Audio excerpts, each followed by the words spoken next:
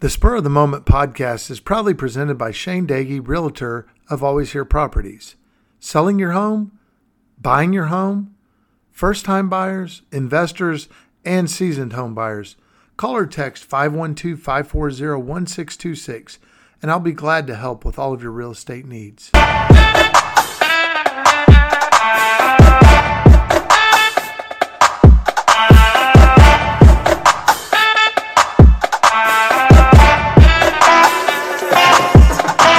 Good evening, ladies and gentlemen. Welcome to the Spur of the Moment podcast. I'm your host, Shane Dagey. And I'm your co-host, Drew Dagey. Welcome to episode 111 of Spur of the Moment. Yeah, coming straight from the Simonator Studios in the heart of Texas.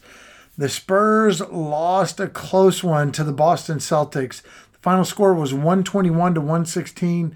Jason Tatum ended up scoring 34 points for them, like the superstar he is, and Jaylen Brown, like the other superstar he is, ended up with 29, and then Malcolm Brogdon came off the bench for 23 to lead the Celtics over the Spurs. Spurs had some great outings from some guys, and Zach Collins had a great night.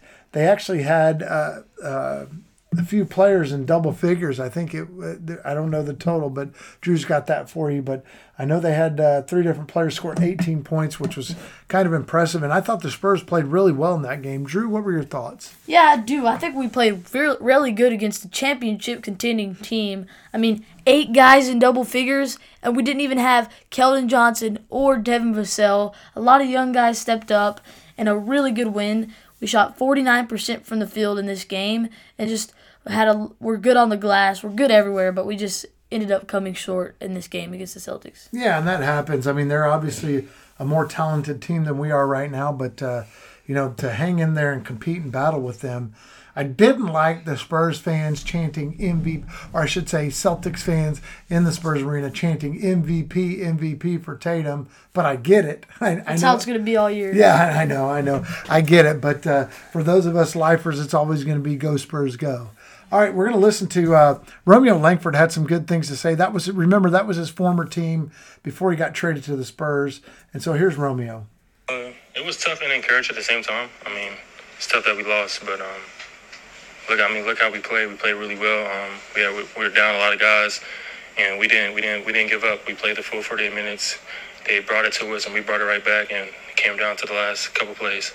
Yeah, most definitely. It just shows that we are capable of playing at that level. And like I said, we're like 23, 22, 24 years old, 19, and look what we did. We just came back from a back-to-back against possibly the best team in the league right now and played them down to the wire with missing guys. So we are capable of playing at that level when we do the right thing and play a full 48 minutes. Yeah, I think all my teammates' shots are going to fall, especially at the end. So that was Romeo Langford talking about just the Spurs competing, and I love that never say die mentality. That's awesome to hear, and great words from Romeo. All right, we're going to do the top 2, bottom 2. I'm going to start off with mine since Drew had it last episode. My top 2 were Josh Richardson. I really liked his game off the bench. He had an awesome night for the Spurs. Ended up scoring 18 points, knocking down 4 threes. Ended up grabbing 3 boards. Also got 4 assists in there as well. And Jay Rich also had a steal and 2 blocks. So just a great night overall for him. And you plus minus people, he had a +6, which actually led the Spurs that night. And that was all off the bench. So Josh Richardson is my number 1. My number 2 is a guy who's really been leading the Spurs lately and ended up scoring 18 points, 5 rebounds, 5 assists. That's Tre Jones. Another solid night for Tre. He also chipped in with the steal, but Tre Jones also had 18 points, so that was my top 2. Drew? Yeah, so for my number 1 top 2, I have Zach Collins, who has really been stepping up his game when we're without Jakob Poeltl, because in this game he had 18 points, 5 assists, 12 rebounds, shot 8 of 13 from the field in 34 minutes. He really stepped up tonight and played a really good game. My second top 2, I went with Romeo Langford, who had a pretty good outing against his last team. He put up 14 points, 7 rebounds, shooting 7 of 15 from the field in 31 minutes. So those are my top 2.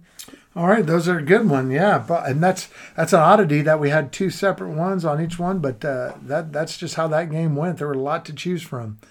All right, my bottom two. I'm going to go Isaiah Roby because of his 1 minute. And he played 1 minute and scored 0 points. And, his role with the Spurs has been declining lately. And I think that was another example of that. My second one was Charles Bassey. He did some good by having 5 rebounds, but didn't score a single bucket for the Spurs, and didn't have his customary block shot or two, and he turned the ball over a couple times. So that was my bottom two. Drew? Yeah, so for my number one bottom two, I'm going to go with Keita Bates-Diop, who got the start with a couple of guys being out. Keita had 4 points, 4 rebounds, but he only shot 2 of 6 from the field, 0 of 1 from the three-point line, with 2 turnovers, which really ultimately got him on this bottom two.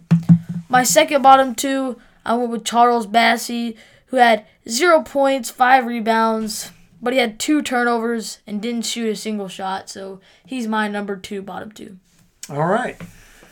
Well, there you go. And now it's time for our question of the day. Remember, you can always text us at 512-540-1626. Tonight's question comes from Josh in Richardson, Texas. Josh's question is, I know earlier in the season you guys were giving potential draft slots and picks. Will that be featured again, or will we have to wait until May or June? Hashtag tank for Wemby. Drew, you want to take that one? So what's the question? Well, I'll answer it since Drew wasn't paying attention. No, I was. I just the question, we were given draft picks. So what we're going to do to answer your question, Josh, is we were waiting for the mid-season point. In that point, in a segment after our top two, bottom two, we're going to do where we sit in the lottery and who we think the Spurs will draft. And we'll give a little information about what that player's been doing recently. So that's going to start after the midway point of the season. And if you're counting, that game against the Celtics was game number 40. Well, guess what the midway point of the season is? Game 41. So after the Grizzlies game, that's the halfway point of the season. We'll start doing draft picks and draft slots and giving capsules on the player that we think it is that night. Because by the time May or June hits, we'll already kind of have a general idea of where we're going to fit in that scenario. So thanks for your question, Josh. And I don't know if it's going to be Wembanyama, but it is going to be a player that's going to help the Spurs in a big way.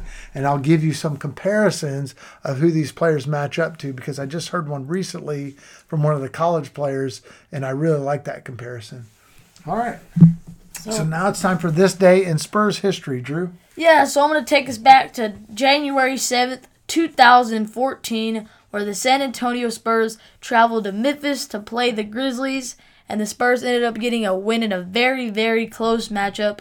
The Spurs got the win 110-108. Our leading scorer in this game was Tim Duncan, the big man, who put up 24 points, 17 rebounds, 4 assists.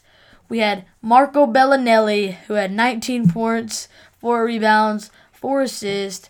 Kawhi Leonard with 17 points, 6 rebounds. Tony Parker with 10 points and 6 assists. And coming off the bench, we had Boris Diaw with 11 points, 3 rebounds. And to round out the double-digit scorers, Patty Mills with 11 points in 13 minutes.